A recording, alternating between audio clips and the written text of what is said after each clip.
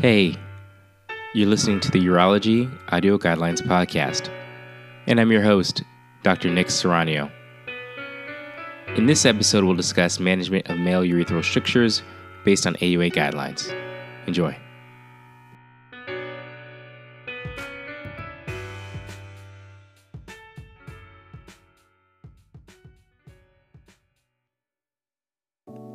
Diagnosis and initial management. 1.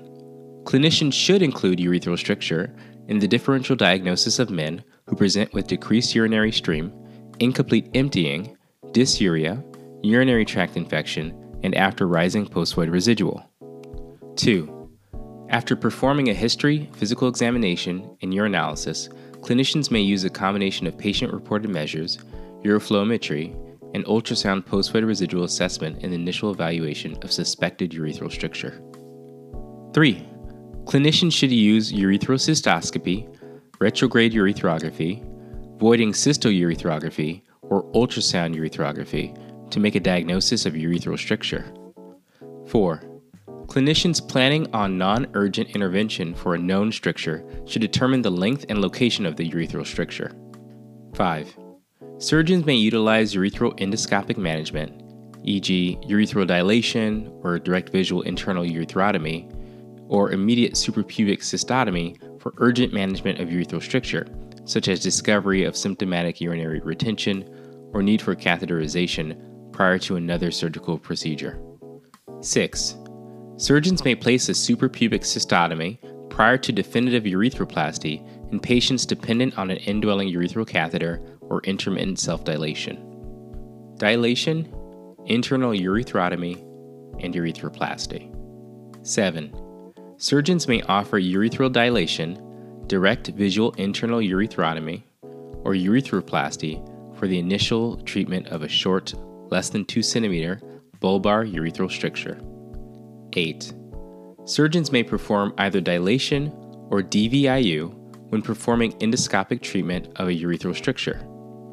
9. Surgeons may safely remove the urethral catheter within 72 hours following uncomplicated dilation or DVIU.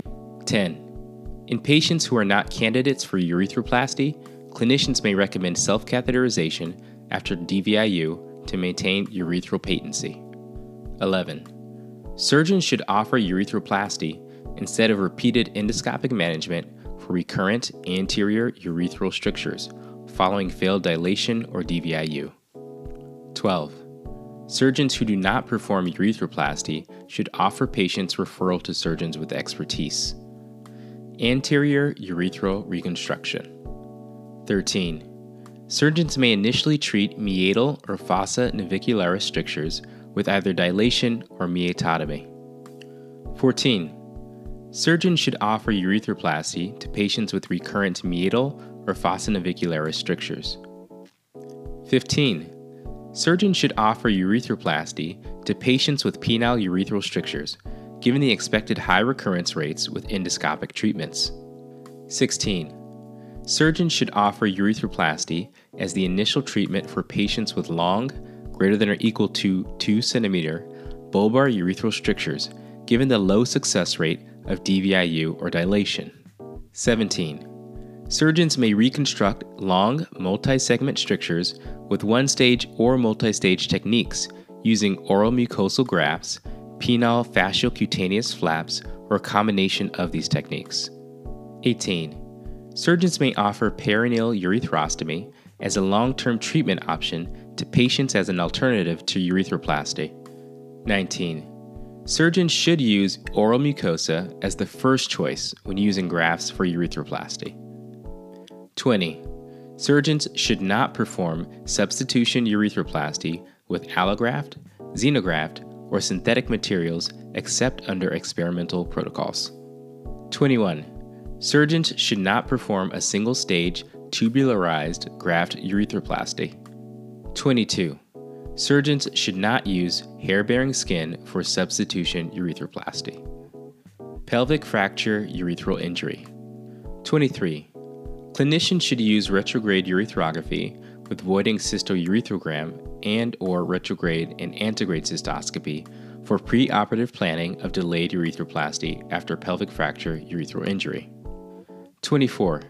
Surgeons should perform delayed urethroplasty instead of delayed endoscopic procedures after urethral obstruction or obliteration due to pelvic fracture urethral injury.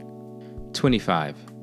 Definitive urethral reconstruction for pelvic fracture urethral injury should be planned only after major injuries stabilize and patients can be safely positioned for urethroplasty. Bladder neck contracture and vesicourethral stenosis. 26. Surgeons may perform a dilation, bladder neck incision, or transurethral resection for bladder neck contracture after endoscopic prostate procedure. 27. Surgeons may perform a dilation, vesicourethral incision, or transurethral resection for post-prostatectomy vesicourethral anastomotic stenosis. 28. Surgeons may perform open reconstruction for recalcitrant stenosis of the bladder neck or post-prostatectomy vesicourethral anastomotic stenosis. Special circumstances. 29. In men who require chronic self-catheterization, for example neurogenic bladder, surgeons may offer urethroplasty as a treatment option for urethral stricture causing difficulty with intermittent self-catheterization.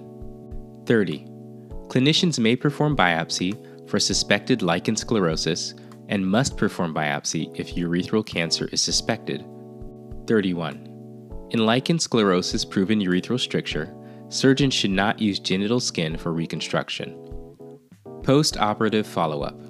32. Clinicians should monitor urethral stricture patients to identify symptomatic recurrence following dilation, DVIU, or urethroplasty. Thanks for listening.